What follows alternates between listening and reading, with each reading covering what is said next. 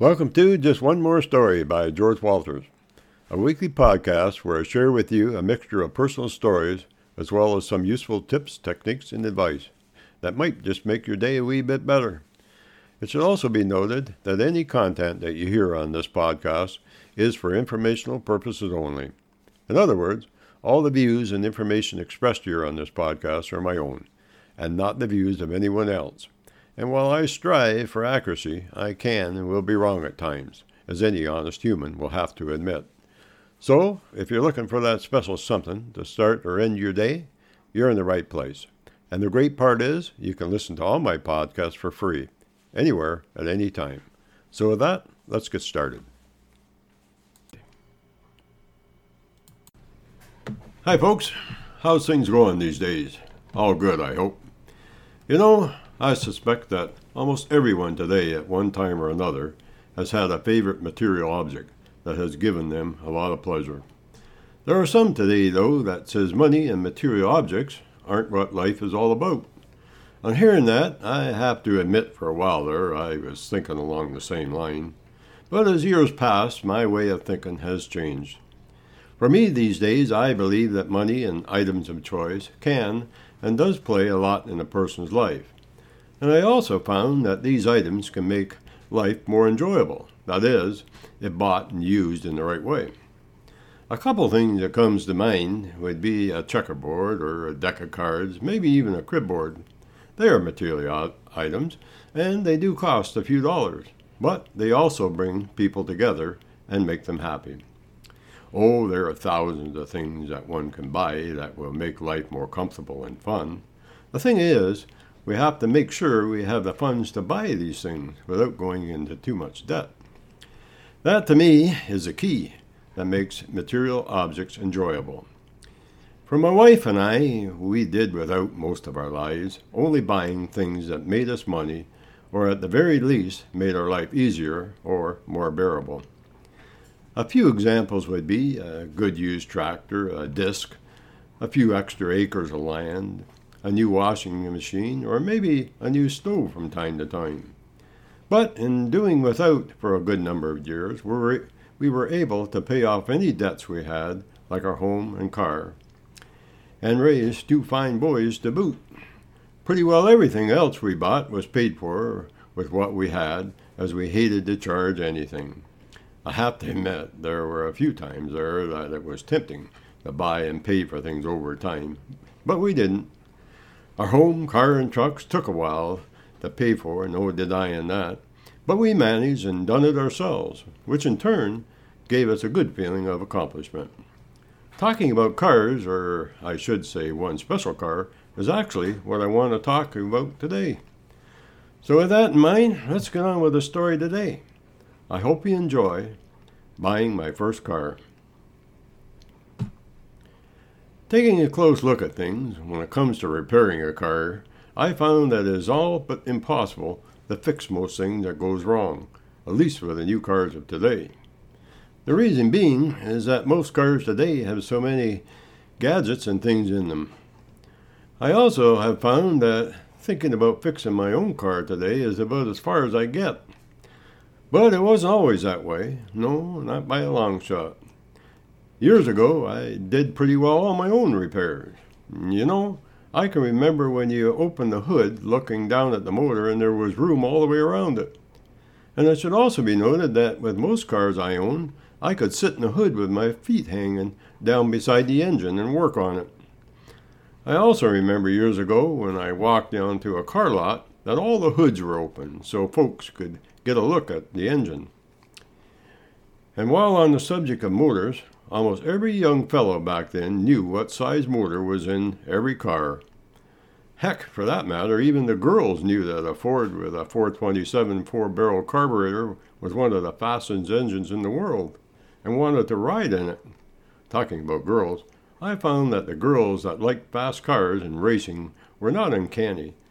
They actually were a rare gift to us men.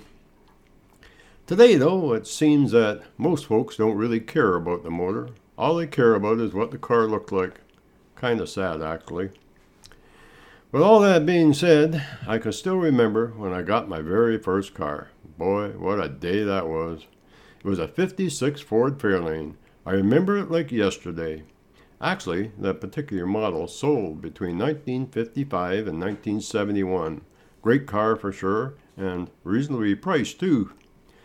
At the time, I thought it was about the nicest thing on the road. It all started when I went to a fellow's house that I knew, or sorta, to have a look at it. If there was such a thing as love at first sight, this was it. Walking around, taking in all its beauty, I noticed that the body did have a few faults. Well, maybe a lot of faults. But it was nothing I couldn't fix. It also needed some brakes, a new muffler, and the headlights needed to be wired in a bit better. But hey, other than that, it was a beaut. I brought Benny, my best friend at the time, with me, as he had a car, and being that it needed some fixing, I knew I would need a tow home. I should mention before I get ahead of myself that I paid a whopping $25 for the old girl. Can't beat that. Although I have to admit that $25 to me at that time was a lot of money. While I was paying the fellow, Benny got to hooking it up to his car with an old rope we borrowed from his grandfather. I have to say it sure was a wild trip home, with not having hardly no brakes at all. But we made it safely, other than a few dents in Benny's bumper, which he frowned upon a wee bit, but being the friend he was, he didn't say much, other than, "You owe me." Once home, we pushed it in the backyard and got right to work on it. I managed to get the brakes installed with some help from friends, and while down on my knees, I found it needed a new gas tank and some brake lines, as they were rotten and leaking a bit. No problem, I figured. I have some rubber hose and some clamps in the back porch. After a few hours or so of improvising and a lot of work, we had it all fixed up, at least the important things. After a short break, taking in what we had accomplished, we decided to see if we'd start her up. I can still hear Benny saying, "Hey, George, do you think we should have asked the feller that was selling it if it runs before we bought it?" My reply was, it'll run. It's a Ford. It has to. Funny, thinking about it now, that at that time in life, it seemed that things like that just didn't register in my mind. There was no battery in it, so we decided to use Benny's for the time being. The only problem was that someone had taken the battery cables that hooked up to the battery, so we had to go buy some new ones before we could hook it up. Not really a problem, other than we had to put Benny's battery back in the car. So we could go to the scrapyard to get them. After a bit of haggling at the scrapyard, I finally bought a battery for $2 with a guarantee it was in working order. That is, as long as we gave it a wee bit of a charge for an hour or so before using, which he happened to mention on the way out the door. He threw in the cables for free. Back home, we charged it and the new cables were hooked up. I then got in and tried to fire her up. Nothing, not even a sputter. I thought, now what could be wrong? At any rate, I got out and Benny and me proceeded to take a look at things.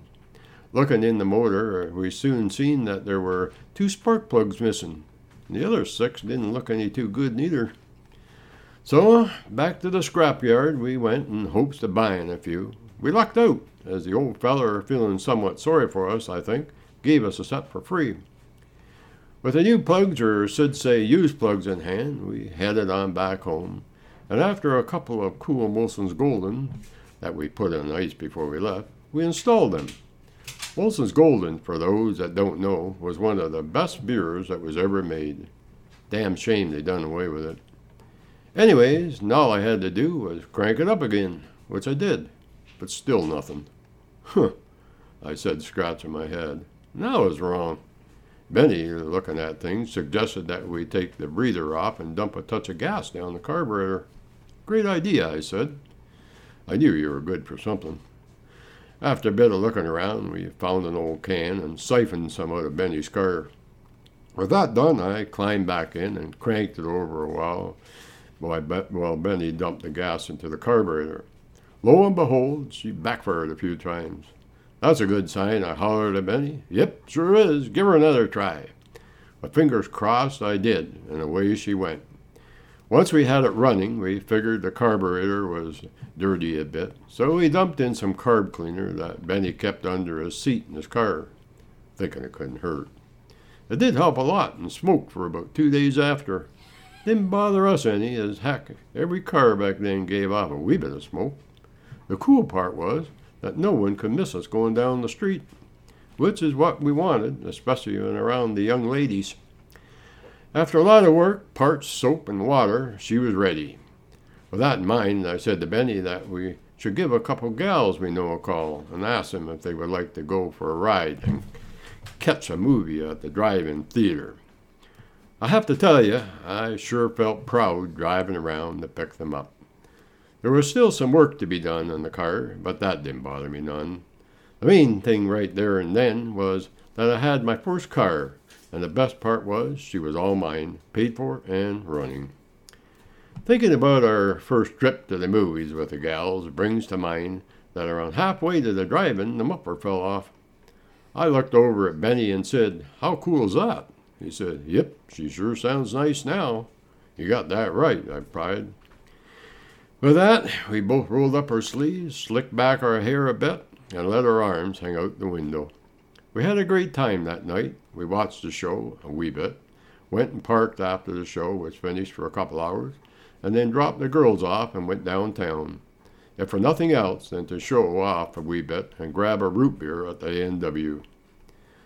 The next day, Benny and I decided to pick up a new muffler from a store in town. He helped me a bit paying for it. I was kind of strapped for cash, being that I had to buy the car along with a few other things.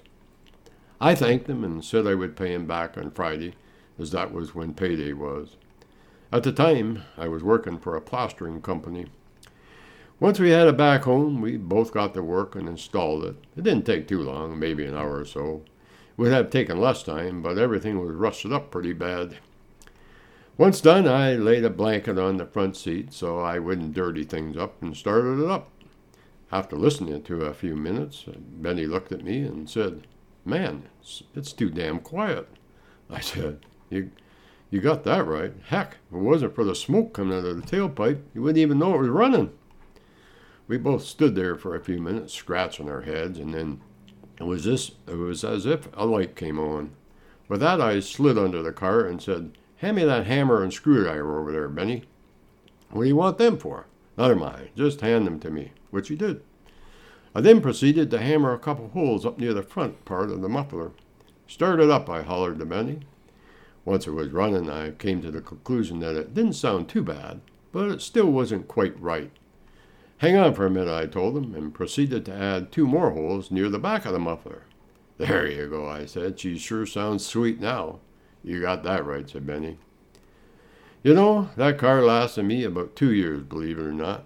But like all good things, everything comes to an end.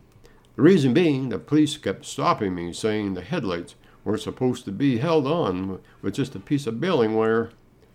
They're funny that way. He also went on to say, though, it might cause an accident and recommended I maybe put it out to pasture, so to speak. I have to admit, thinking about it now, that he was nice about it. He gave me 2 months to get rid of it, as I told him I needed to get back and forth to work. I don't think the police would be so lenient today. I did get rid of the car, but not the way the police officer suggested, like taking it to the scrapyard. What happened was I entered it into a stock car race at the Flamborough Speedway near Hamilton, Ontario. You know, I raced that car for 3 shows before the motor gave out. The neat thing was I come in second place twice, which gave me a prize of $50, $25 for each race, which at the time was a lot of money for a young feller like myself. Furthermore, the best part was, it was enough money to buy another car. So, anyways, what more can I say? Oh, one last thing before I close, relating to Benny and me. It has always amazed me how things happen in life. Here is a city boy, meaning Benny, knowing nothing about the country, but always wanting to be part of it. Then there is a country boy, meaning me, knowing nothing about the city, but always wanting to be part of it.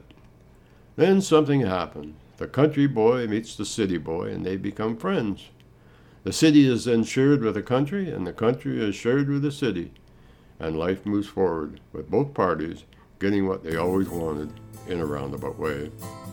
You know, I have come to the conclusion after all these years that life is like a mystery novel.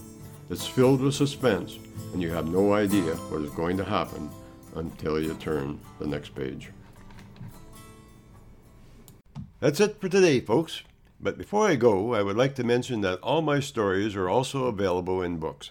We have 7 books to choose from, and each book has over 50 short stories. The titles of the books are One More Story, Moments in Time, Paths We Choose, Time's Changin', Keep Turning Pages, Join Me in the Garden, and Nature's Gateway to Health. All of our books are available on Amazon.ca or Amazon.com, in ebooks or paperback. If you would like more information regarding my books or podcasts, you can email me at any time at stories@keepingnotes.com. I'll say that one more time, stories@keepingnotes.com. I'll get back to you. You can also listen to my podcasts on Google Play Music, TuneIn, Stitcher, Radio Public, Pocket Cast, Castbox, The Walters Post, and Google Home. Just say, "Hey Google, play Just One More Story" by George Walters. And if you enjoy my podcasts, share them with others or tell a friend. In doing so, it will help me make more podcasts for all to enjoy. And finally, I would like to thank you all for listening. And don't forget to tune in every Friday for a new episode of Just One More Story by George Walters.